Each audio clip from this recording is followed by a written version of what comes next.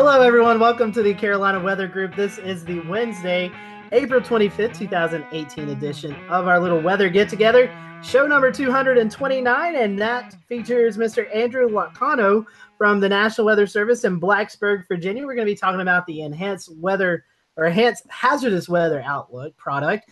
Maybe if you're a weather weenie, you may know about the hazardous weather outlook. If you're not a weather weenie and you're just joining in tonight, we'll talk to you about the new product that's going to be started with many of the National Weather Service offices in the coming months. And Andrew's office up in Blacksburg, Virginia, has kind of been a test bed for that. So we're going to talk to you, Andrew, and see how that's went so far. And he's going to kind of show us the different products of that. So hopefully after tonight's show, you'll kind of be up to the know of what's coming down the road here, maybe for your local weather office. But before we get into tonight's conversation, as always, we have a few housekeeping rules. This is a live broadcast, so if you want to join us tonight with the conversation, you can do that one of many ways. The best way, though, is to reach out on us on Twitter. It's at Carolina WX Group.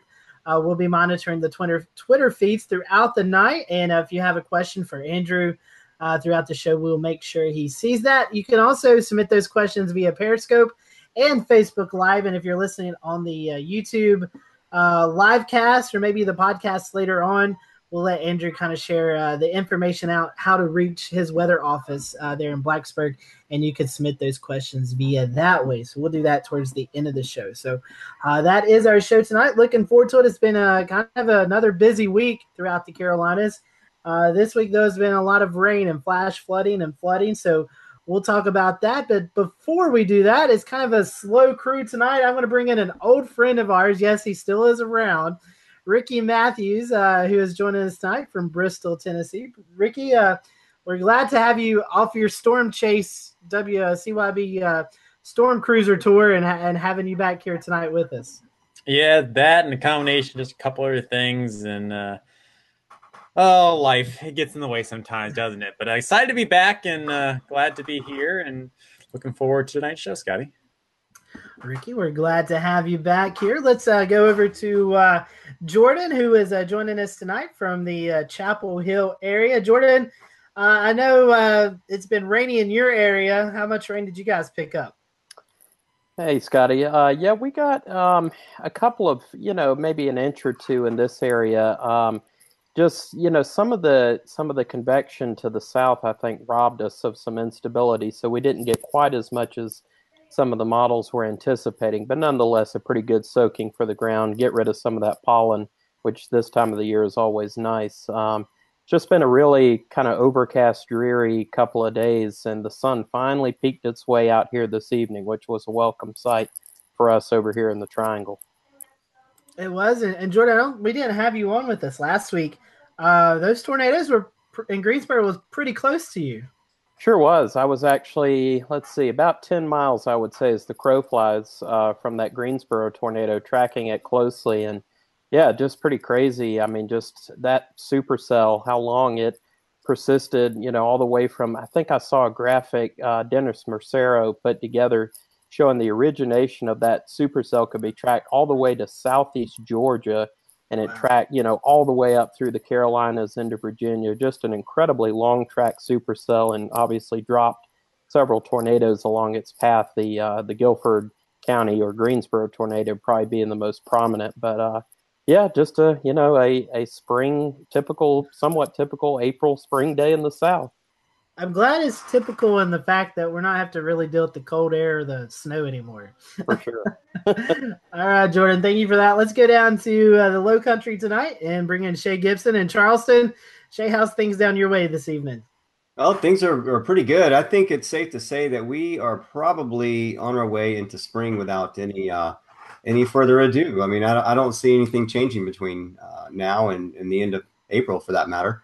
But if you can see my screen here, things are fairly quiet this evening. That sort of background westerly wraparound flow from the low pressure that came through 2 days ago is pulling out of the area. So we had a really wet Monday where record rainfalls over the Charleston area. But we had some pretty decent sea breezing today. And even with sea surface temperatures down around 64 to 66 degrees, we're still seeing some pretty decent winds. There was mid to upper teens along much of the southeast coast today. from the south-southwest or even southwest, but we're seeing those westerly land breezes kick back in again. But here's for Charleston. For those that want to know, I mean, look at that. You can't really say much more than spring is here for sure. We typically won't see any cold spells enter even in the first week of May. But it looks like our warm temperatures are here to stay. It's just going to be up and down with rain, sun and rain.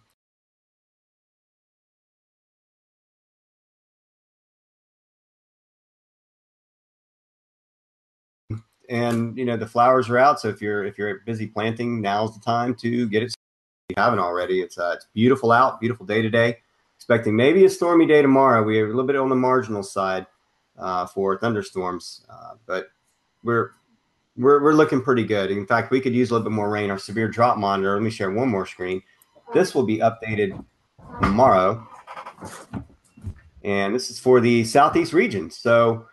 You can see that as of last week's reading, that some of the areas in southeast are in D2, which is severe, and I expect this to be graduated by tomorrow morning, 8:30 a.m. when they come out with their new maps. So it'll be interesting to see what this looks like. But any more rain is welcome for tomorrow as well. And going into that, Scotty, that's all I can say. It's beautiful here. We're enjoying it. The waters are warming up, and we're enjoying the weather. We've been out kiteboarding any?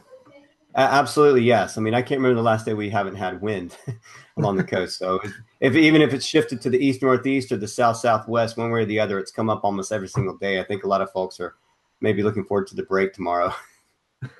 Awesome. Or not. Well, thank you for that report, Shay. And I'm going to toss it to Ricky and let Ricky start off our interview tonight. So, Ricky, it's all yours. All righty. Thank you so much, Scotty. Andrew, welcome to the show. We're glad to have you. Thank you very much. It's good to be here, Ricky. Thank you so much. So just kind of give us a little baseline. We asked this to a lot of our guests. How did you get interested in weather, and how did you end up at the weather service there in Blacksburg? Yeah, so the weather, I think most people, if you ask any weather hobbyist, I mean, it's one of those things where they've followed weather most of their lives, and it's really no different with me. I'm from Massachusetts originally, as I'm sure many of you probably can pick up my accent, or you will on this show as it goes along. And so really snowstorms, that was my thing up in Massachusetts. There was one event, actually it's the 20-year anniversary of, was May 31st, 1998. We actually had a real bad severe weather outbreak in the Northeast. Real bad tornado outbreak in New York. I think it was the worst on record. I think it still is. And we had some pretty impressive storms even at my parents' house in Worcester, Massachusetts.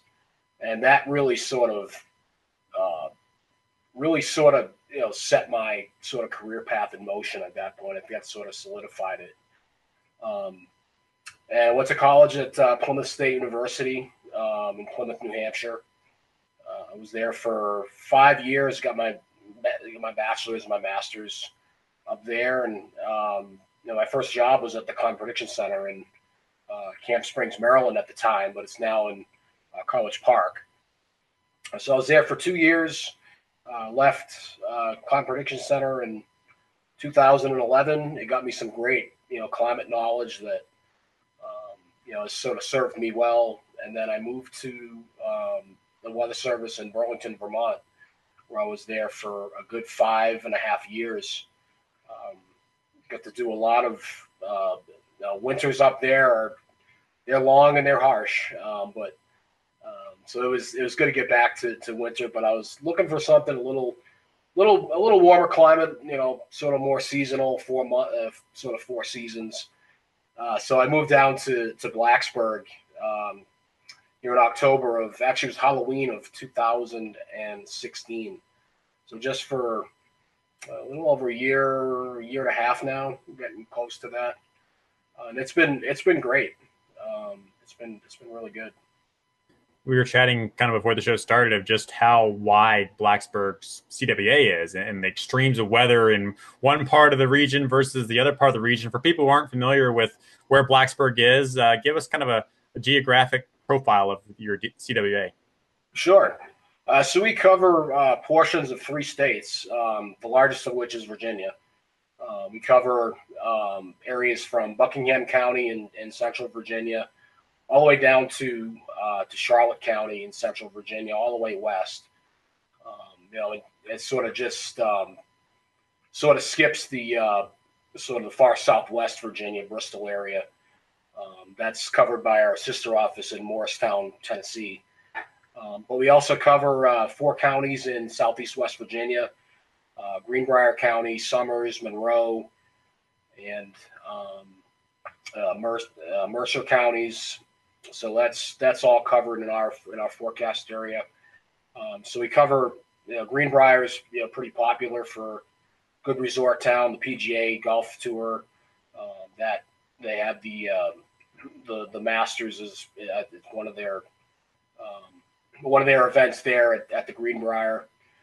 So we cover those 4 counties, and then we cover the northern mountains of North Carolina, Watauga, Ashe, Allegheny counties, sort of the foothills, Yadkin, Surrey, Wilkes counties, and then you get into the upper North Carolina, Piedmont, sort of just outside of the Triad, Rockingham, Caswell, and Stokes counties. So that it covers a large area. Differences in topography. So you have sort of, here in Blacksburg, it's 2,100 feet, versus out in the Piedmont where it gets down to like 500 feet. So it's quite an interesting contrast. You get a whole lot of different sort of weather, different climate.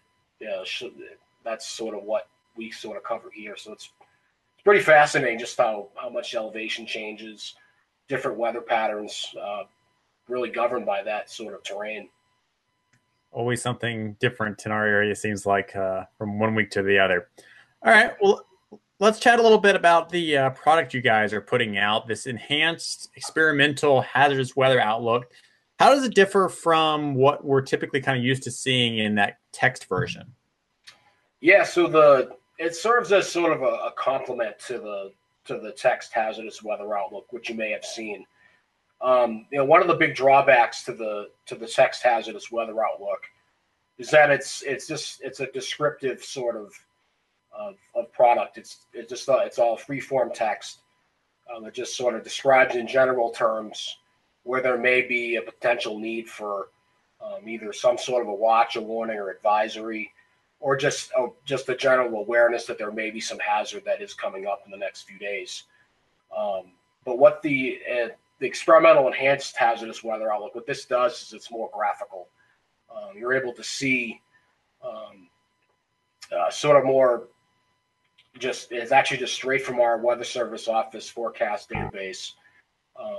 All those sort of weather information that covers things from fire weather, severe weather, severe storms, tornadoes, winds, both non-thunderstorm and thunderstorm winds. So it does that in sort of a graphical display. Just shows sort of more. You can look at this map and it gives you a great idea of sort of what hazards may be coming up over the next week. I like to think of it as a way to sort of plan your weather week kind of thing in terms of hazards. So that's often good for big picture kind of things, and it's proven to be pretty good. We've used it in different briefings and things like that. It's proven to be pretty good. How did the idea come up? Was it just something in our office, or was it suggested from a different office and you guys are testing it out, or how did it come up? Yeah, so it came from actually from New York City. That's the first office sort of in our sort of region that actually had started it. I believe it actually it originated from the Weather Service in Springfield, Missouri. And New York City got word of it, and they were sort of like the pilot, sort of the test bed office, initially in sort of our eastern region here. It actually debuted in the January blizzard of 2016 up there. So that's sort of when they sort of rolled it out, and it had good feedback from some of their core partners, which is good. And just over the last, so when I first got here, it was just starting to be implemented at a few sort of test bed offices. They expanded it to a smaller sort of subset of offices here, and fortunately here in Blacksburg, we are one of them. In terms of the Carolinas, also Morehead City is also a test bed office, as is Columbia, South Carolina. So those are sort of the three sort of Carolina offices that currently have it. So it was more or less just it sort of started from one office, and just offices got word of it, and we're starting to test it out. So forgive me if you've answered this, but when did the product start? So it really sort of started here in sort of the Eastern region. In January of 2016 is sort of when it got rolled out. So that's an example that you see on your screen of what the product actually looks like. So it was in 2016 is sort of when it got started here. I'm not entirely sure when Springfield actually started it. It probably was a few months before then, but it's been sort of been carried over across Eastern region here. So so we're just hope by this summer, actually, really all of Eastern region offices will have this live. So you'll be able to see this at least in an experimental sense, but all offices will have this capability come this summer. Jay, if we could pull that back up for a second, if possible, and kind of have Andrew walk us through it, and see a lot of different color opportunities and things like that. So kind of walk us through what people are seeing on this page, and then what you guys are hoping to communicate in the different products and hazards. And Andrew, also, if you wanted to do a screen share yourself and flip back, I think you had Outer Banks and Hatteras up earlier, that you could sort of compare and contrast some of the severe outlooks ongoing now. Yeah, that would be. Why don't I go ahead and do that? That would be. Okay. That's probably easier. So you should be seeing my screen at this point. And this here is the experimental product that we're sort of running, this enhanced hazardous weather outlook. You'll also heard it be called as sort of the graphical HWO, just because it's as opposed to the text product, which on this page you can just click on this little image here. So a link right there will bring you straight to the hazardous weather outlook text product if you wanted to see that. But this is sort of a neat little new service that the Weather Service is sort of getting involved with. So there's this little graphic here that covers, in this case, the default one here is the severe thunderstorm risk. But over here on the right, we have this sort of what's called, sort of colloquially anyway, the chiclet chart. Because it looks like sort of those chiclet sort of candies that you may have had as a kid in the 80s and 90s. And what you can do for each specific, say you wanted to know about what the lightning risk was, say on Friday, you just click on this little image and it would change to the lightning risk. And it's sort of color coded by threat. So for example, if there's a limited risk of lightning, that would be shaded in yellow. Likewise, all the way up to significant, that would be shaded in red, and then extreme would be that'd be shaded in purple. And if you wanted more information about what those sort of categorical thresholds, what does that even mean? Sort of down here at the bottom, there's a listing of sort of how that is put together. So, for example, for limited a limited lightning threat, it would be sort of if you have, say, scattered thunderstorms in your forecast, this would show up as a limited color. So you'd see several sort of pixels of yellow that would show up. Likewise, if it's extreme, this would indicate nearly continuous cloud to ground lightning strikes. And this is sort of difficult to really sort of quantify, especially in a big, like in a day.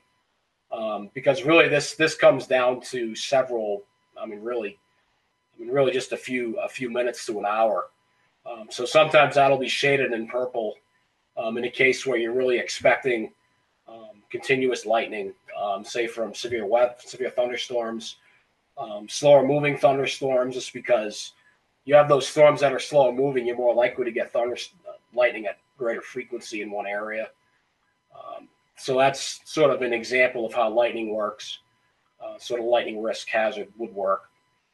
And then some of these, in terms of hazards, some of these just come straight out of our, just sort of our weather forecasts that we put out, you know, four, 5, 6 times a day. And we'll try to update this usually twice a day. If there is some active weather, for instance, if we have watches up or watches or warnings, then we'll tend to update this a little more frequently to sort of indicate, you know, sort of that the threat is ongoing or the threat's ended. That's sort of the approach there. So, for example, excessive heat, that keys straight off of the heat index product. So that's indicated. We also have excessive cold in the wintertime, in which case it keys off of the wind chill temperature. And you can just see the different thresholds there that sort of are sort of defined here in this little table down here. And just some impacts that, you know, are possible or even likely with some of these sort of conditions, and sort of the idea to, you know, take necessary actions to keep yourself from experiencing these sort of hazards. So the nice thing is about this sort of layout is it gives you, you know, again, it's sort of a way to sort of plan sort of a weather planner for, you know, hazards, I guess is probably the best way to describe it. So currently sort of in our area, there's really not a whole lot of active weather. There are some flood warnings that we have in effect for some of our river basins. But what I'll do is I'll show you on this next screen here is a little more instructive, where it sort of shows more colors, where it's a little busier. For example, this is Morehead City's hazardous weather outlook. They're another office that's running it. And for example, here's the lightning risk. So they, you know, so Morehead City likely had some, you know, isolated scattered thunderstorms across, you know, portions of their forecast area. Since they're a coastal office, they deal with, you know, have marine hazards as well. So they'll cover some of those in there as well. Winds and waves, high surf, and likewise they can do. You can click again, just pick any point in time. Just click on these little chiclets here if there's a certain hazard you want to key on. For example, I want to know what my risk of non-thunderstorm winds is on, say, Sunday. And you can see there's a few pixels of them sort of along the Outer Banks, Hatteras area. So that's, and then again, you can always just go down to the bottom here and you can see sort of what that, why it's colored like that. You know, for example, this little limited area means that there's sustained winds of 20 to 29 miles per hour, or there's gusts 30 to 44 miles per hour, which, you know, could, you know, blow over some tents, you know, or, you know, some other, you know, even some shallow rooted trees. That's also a possibility. So it is sort of a really nice product that you can sort of really sort of gain a lot of input on, just to sort of plan your week, which is sort of the best way to describe it. Great for big picture. You want to just like a big picture look, as far as, you know, hazards coming up in the next 7 days. So that's all. That's sort of just a quick little overview of what the enhanced weather outlook is. So that's sort of what we're sort of looking at. So Andrew, I got a couple of questions for you. We'll start with number one, and Sure. let me get that. Stop presenting on you there.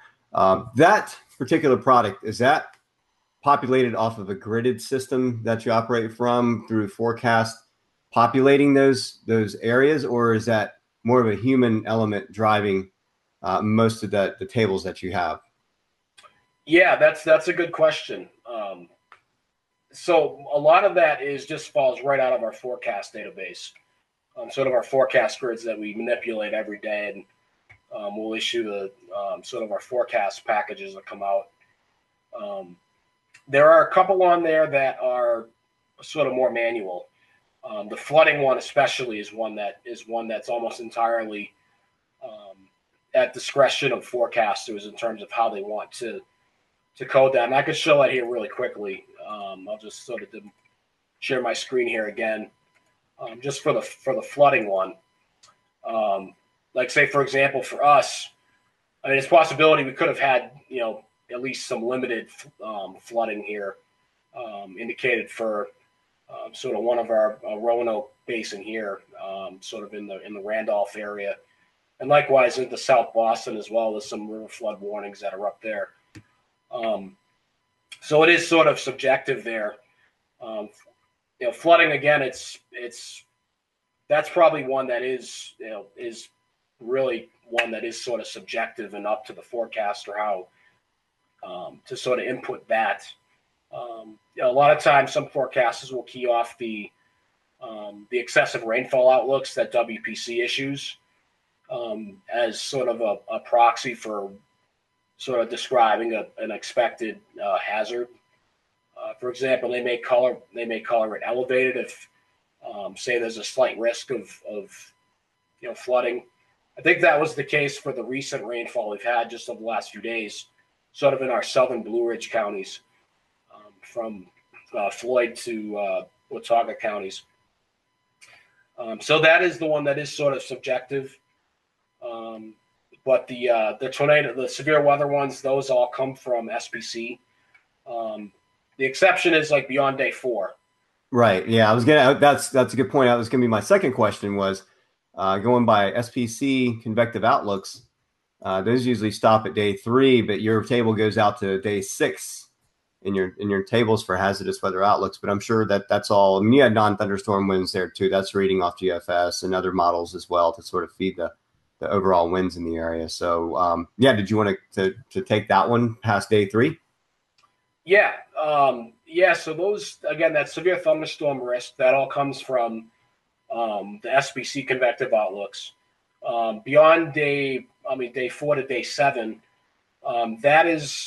that's also sort of manual forecaster sort of discretion if they choose to include that. Typically, what is done if SPC has drawn in an area on the day 4 to 7 outlook,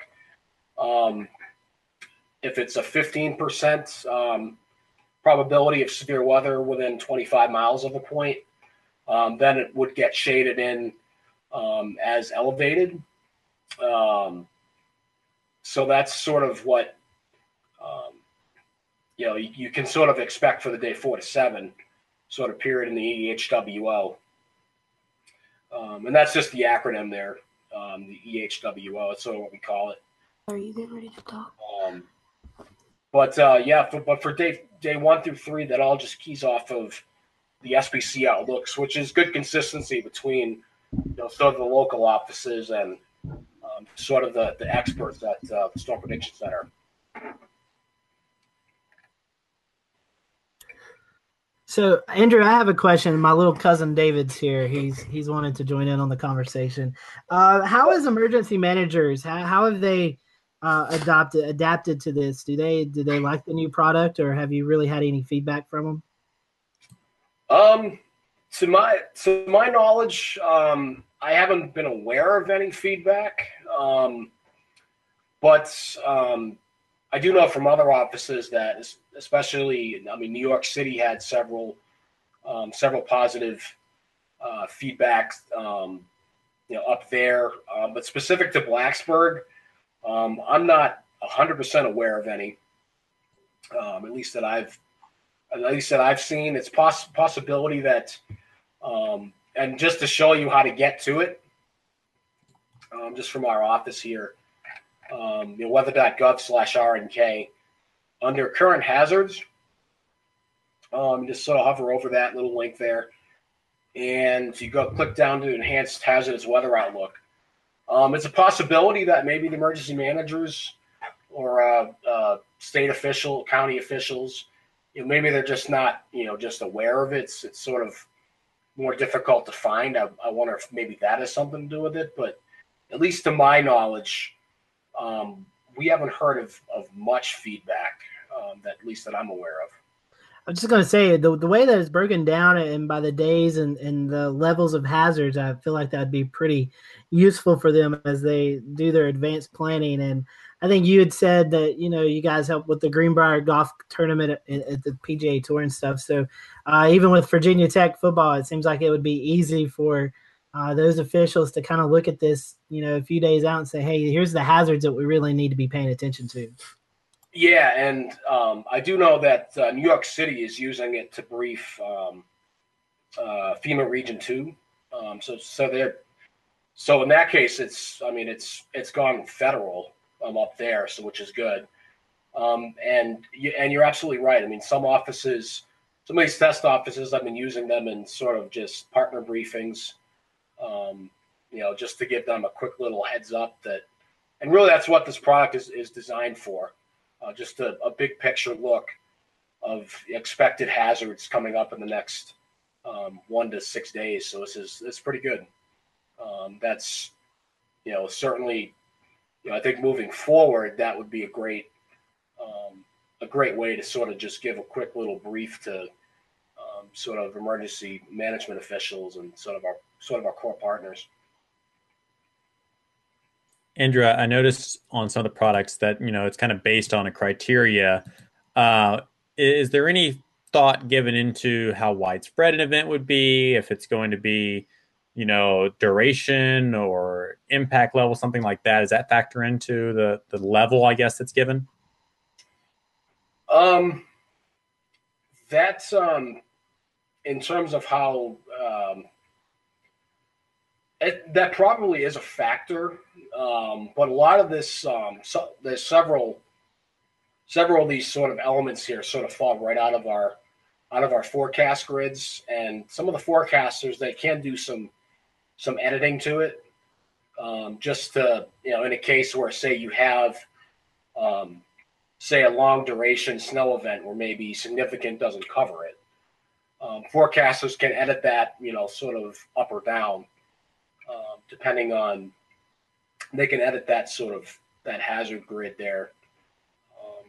And just, they can edit that up and down to sort of convey the threat of, for instance, if it's a long duration snow event, or if it's one of those, if it's like a heavy wet snow, because that often causes more, impact than sort of a light, sort of puffy, powdery kind of snow, versus, like a heavy wet snow where it weighs on trees, downs power lines. It's more difficult to shovel, so there's sort of like a human health element there. So yeah, forecasters, they can edit those to sort of, if it is sort of a more prolonged sort of event that, could be widespread. But that's sort of a good little starting point that, at least as a start, and then forecasters can edit it as they deem necessary. But that's sort of one thing that may sort of factor in. Gotcha. Can you give us an example of something that was an extreme day? Let's see. Extreme. I don't know if the March,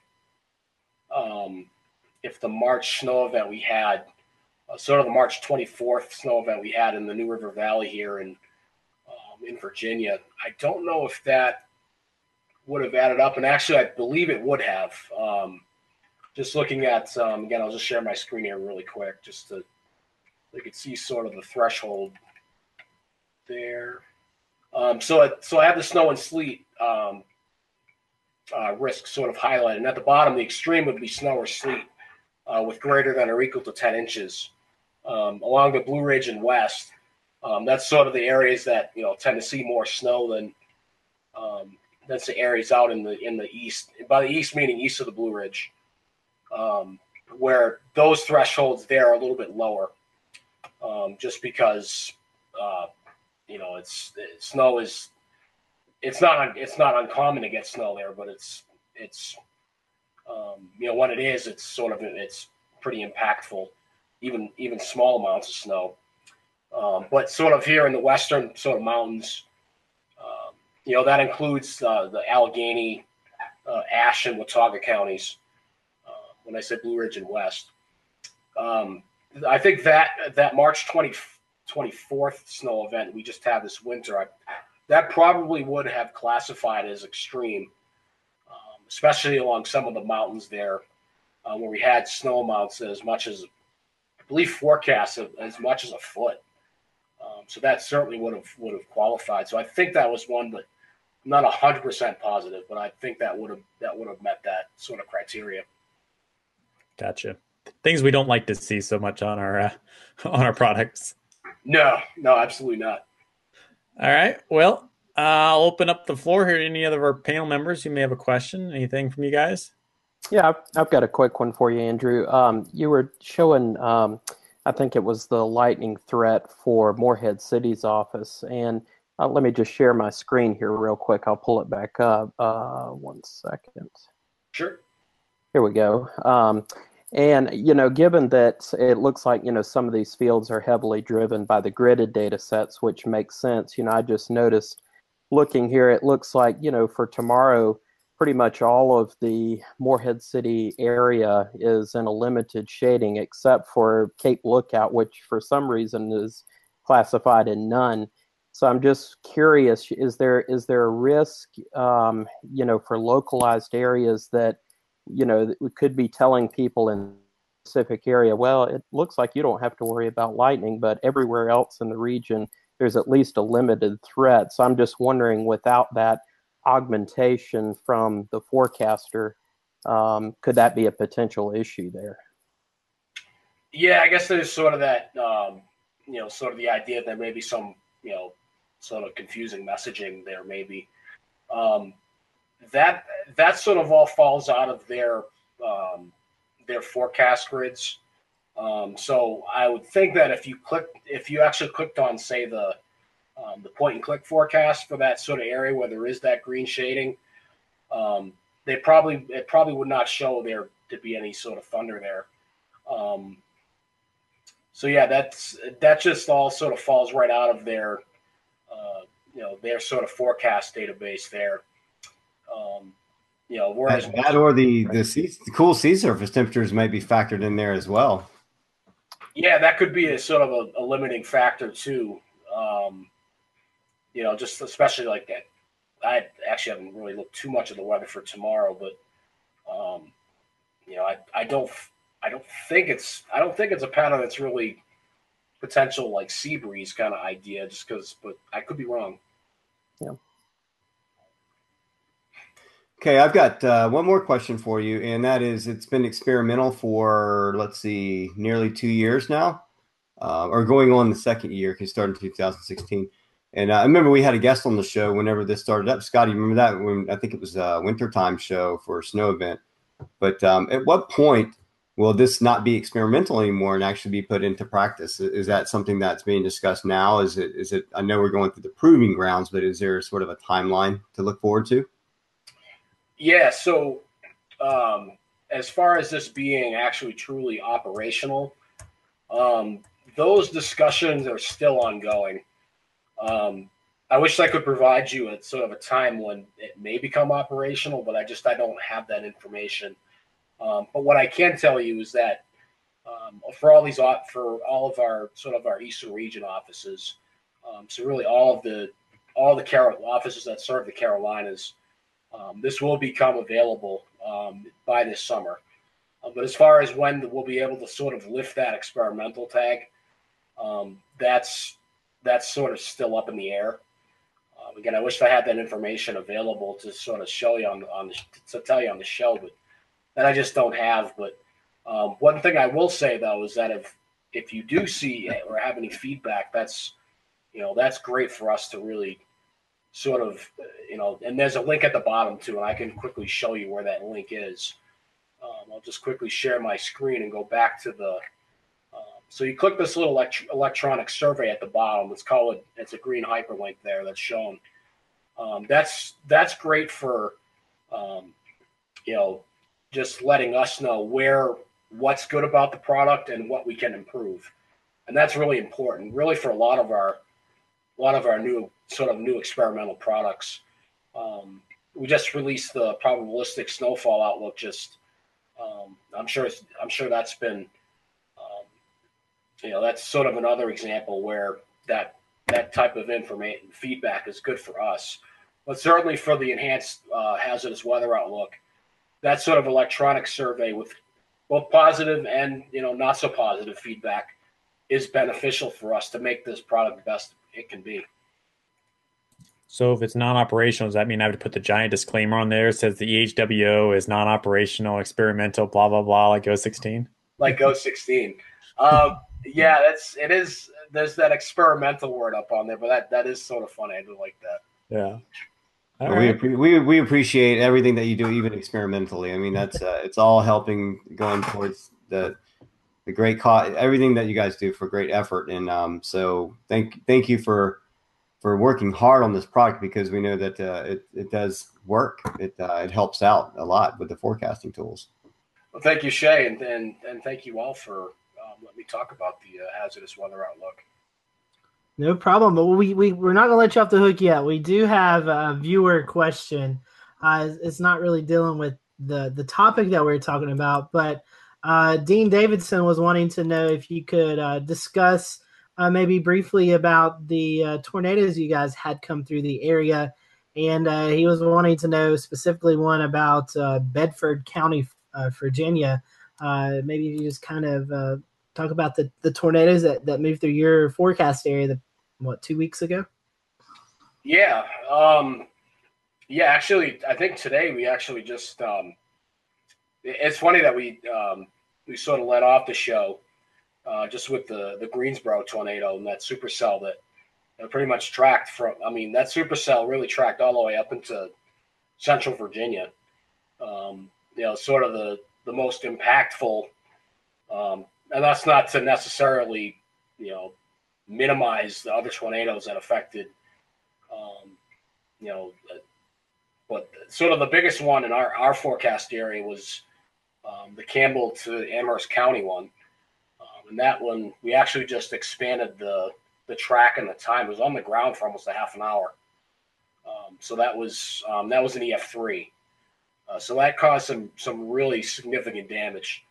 And so that was sort of the major one. Actually, that went through the western sort of side of Lynchburg on the way. So that's sort of Lynchburg is our second biggest city in our sort of area of responsibility. So that's sort of significantly. This is a big one, a really important one.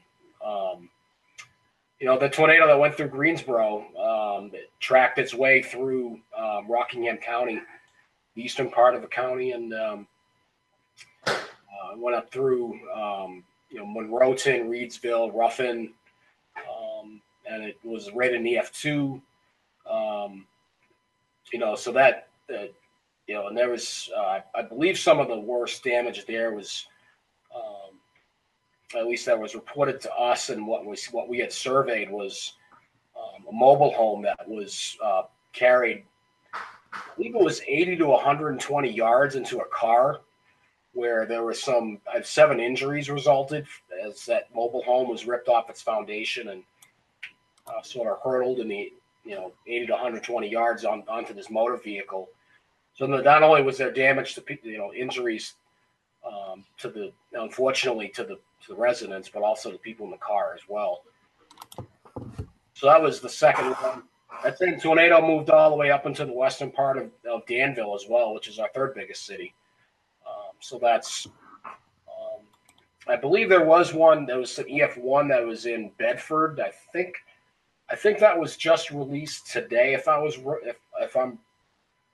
correct on that, so that would be the fourth one. And then we had sort of, I think that fourth one was on the ground for maybe a minute or two. It was pretty small in terms of, as far as how long it was on the ground for. A lot of these, and then we had also one in Craig County, sort of just northwest of Roanoke, that, sort of in the Craig County area. That was also an EF1. That was also on the ground for just a minute, but it was enough to flip cars. and caused some pretty good tree damage as well. That was 5 tornadoes, and just that was kind of an interesting day because you maybe didn't have the sort of, we talk about what sort of what parameters you need for severe weather. It's really strong instability or buoyancy. You also need some sort of mechanism, a lifting mechanism. In this case, it was a really strong frontal zone.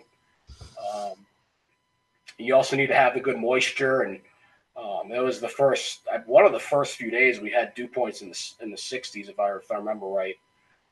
So sort of seasonably high moisture, and then we also had the wind shear was off the charts.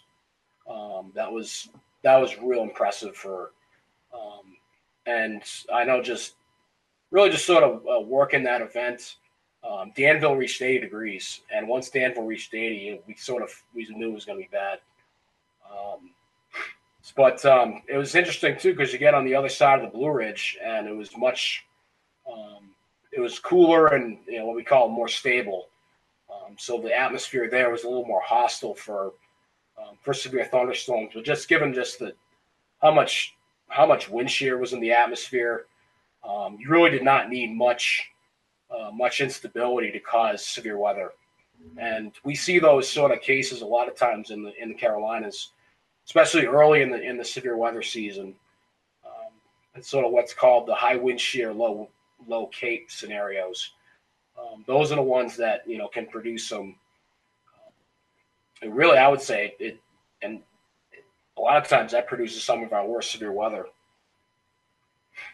Yeah, for sure. And I guess it kind of, for your area, the old myth that tornadoes can't hit in mountainous areas, and that's just totally not true, as a lot of your forecast area, is pretty mountainous in that area. So, Andrew, thanks so much for joining us. I want to give you the opportunity to pass along any social media if you want to promote the office, or maybe even your personal Twitter account, how folks can get in touch with you guys.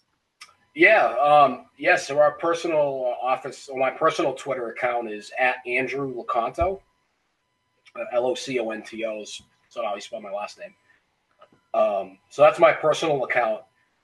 But definitely, especially if you live really in our forecast area, sort of our office Twitter account is @NWS Blacksburg, and we greatly appreciate any reports of photos of any sort of. We try to be as interactive as we can be, and really any sort of reports we get, especially in active weather, or even in inactive weather, just feel free to give the office a tweet. We greatly appreciate that. And I think Shay will echo these thoughts as he helps me with booking and stuff. Anytime we've asked Blacksburg office for help on our show, they've always been willing to help us. And so we want to extend our appreciation and thanks to you guys up there as well for jumping on anytime we ask. Yeah, no, and thank you for having me on the show. And, I certainly speak for all of us here in the Weather Service in Blacksburg. We appreciate the opportunity to come on the show. No question. And we thank you very much for that. Yeah, no problem. Well, we're going to switch over to our tweets of the week right quick. So before we end our show, does anybody I know Ricky had shared his tweet earlier in our little chat. So Ricky, you want to start with yours or? Yeah, give me about 2 seconds up here. Stand by. That's not what I wanted to share. That's what I wanted to share. This is kind of neat. I found this from Tim Cermak the other day, Towering CU on Twitter. This is a link to get photographs based off the vertical wind profiles from the 88Ds. So, for example, we can take, let's pick GSP tonight, for example, and we'll click Generate Photograph, Bulk Richardson right moving photograph. And there's a nice little photograph, which thankfully is pretty calm tonight over GSP. I was trying to think of an area that would be kind of wind shearish tonight. There's really not a whole lot of areas. We could try AKQ, Wakefield, Virginia, and see what they get. A little bit more curvature there. But basically, this was kind of neat. And with those storms that were down in the Mobile, Pensacola area the other day. This was the wind profile from some of those storms that produced the tornadoes near Fort Walton Beach. You can see the nice curved photograph there showing the nice wind shear they had over the area. 30 knots, 0 to 1, 0 to 6 was 56. Storm relative helicity, 0 to 1 kilometers was 310, and 462 for 0 to 3. So, yeah, that would pretty much do it. So, neat little site. You want to see what the wind profile is over your area. All right. Thank you for that, Ricky. That's pretty cool. We'll have to bookmark that one. Jordan, you have yours, or Shay? I do. All right, go ahead, Jordan. Hopefully you can see it. So yeah, sticking on the severe weather theme, a lot of in the news lately about how little tornadoes have occurred in the traditional tornado alley out in the Great Plains, and so this was a neat tweet actually from NWS Sacramento, who apparently there have been more California tornadoes year to date than there have been in Oklahoma, Kansas, Nebraska, basically the entire Great Plains with the exception of Texas, I believe, combined. So just a pretty incredible drought of tornadoes there, although the pattern looks like it might be changing to a more favorable Great Plains setup going into early May. So we'll see how long this drought continues. Does that mean Scotty and I need to drive west? That's right. I need to drive west. Let's go. It's time. I know Rick Smith, a buddy of ours here at the show. Rick's been very vocal about folks not letting their guard down. He said, we've had slow starts to the tornado season before, and I think he tweeted out, and should have been my tweet of the week. He said, but after one day, they had 56 reports, from an outbreak that happened. I think it was maybe 2010, 2011, something like that. But just because it's a slow start doesn't mean it's going to be a bad season. And it's like, I think as Gary Stevenson says, it only takes one storm to affect your house for it to be a bad season. So definitely, and like you said, Jordan, it does look like the pattern starts to change a little bit out there next week. So Shay, you have one pulled up? I do. I'm trying to check the local storm reports for the Fort Walton area because mine has to do with that. It's not actually a tweet. It looks better on Facebook, and I'm going to get that playing right here. I think this was the EF0 tornado is what this was listed as. So that's what the local storm report is saying for the 22nd. And let's see, I'll go ahead and this was a really, really interesting spin up, and it's I'll go ahead and push play here. This was a water spout, came in off the ocean, ended up over land as a rotation aloft, then picked up some momentum and grabbed the roof off of a house before it made its presence over water again, which turned into a full water spout. And you'll see it in its evolution here. What a vantage point this guy has being up on, I don't even know, maybe the third, fourth floor of what looks like a condo building, but you can see that the violent twisting and it just pretty much tore the roof off of this brick house on the other side of the sound there. Comes across the river. Of course, there's some verbiage going on here, which we'll mute. There, nothing too bad, but basically just some screaming and concerned people. And Shay, wife is what I remember.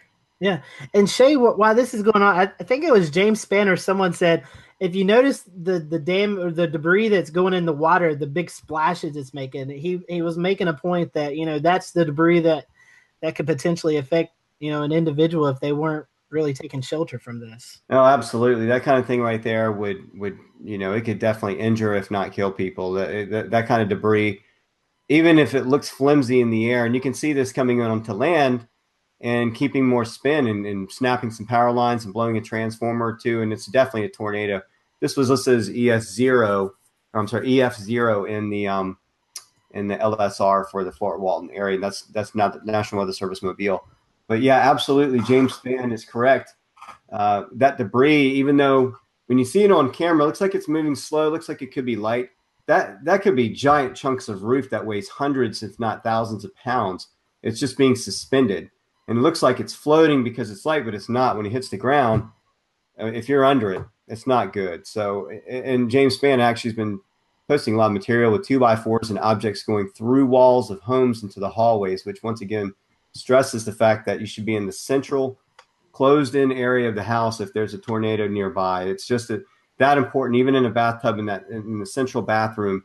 even better because you're more shielded. So it's that's exactly right, Scotty. I'm glad there's nobody in that house. It was reported everybody's okay. There's no one injured, and that everybody's okay. It just sort of went through the area very quickly, and people got lucky. So yeah, pretty intense though. I mean, how it goes from one from land to water, or water to land, and the other way around, hopping. But typically those are classified as water spouts, but it did do some damage on land, so they did classify it EF0 once again. So interesting, very interesting weather. Yeah, no, I mean, I know the person taking that video should have been inside, but just dramatic footage. It seems like we're getting more and more of these dramatic footages of tornadoes, and it's dangerous because of that debris that we were talking about. You just never know where it's going to go. My tweet of the week tonight is kind of weather service related. I love these maps, and this one was tweeted out today by Daryl Hersman. This was since January 1st, 2015 up into today. The number of special weather statements. And I know in some areas there are other verbiage to it, but kind of the whole general thing is just special weather statements. Maybe it's about thunderstorms or heavy rain or wintry weather, but whatever the case may be, as you can see, the Southeast really hitting it home with these special weather statements. Up there in Andrews' neck of the woods, they had over 4,000 of them sent out. GSP over 4,000. The Peachtree City office almost 6,000, and then down there Charleston's office, Shay, approaching 1,500, and over in the Raleigh area, just over 2,300 of these special weather statements issued. So it kind of shows you the hotbed that the Southeast is with any type of weather. So I guess the lone is the Las Vegas office. They've only had 4 since January 1st, 2015. So that's a very interesting map. That's really, really neat. Let me present that to everybody so it's up on the screen all the time. Let me go back to it, Shay. I've already logged off of it. Hold on 1 second. I'm going to make a comment about Georgia. Wow, that's where's it at? All right, can you see it? Yeah, the Atlanta area. That's pretty fascinating. That's an area where a lot of thunderstorm activity occurs. You have a lot of urban heat island effects in those areas, and I mean, wow, that's amazing that area. I mean, Northeast Florida, Southeast Georgia, I just wouldn't think to see that many in the Atlanta area, but it makes total sense for where it is. And we're not just sipping on sweet tea here in Charleston, by the way.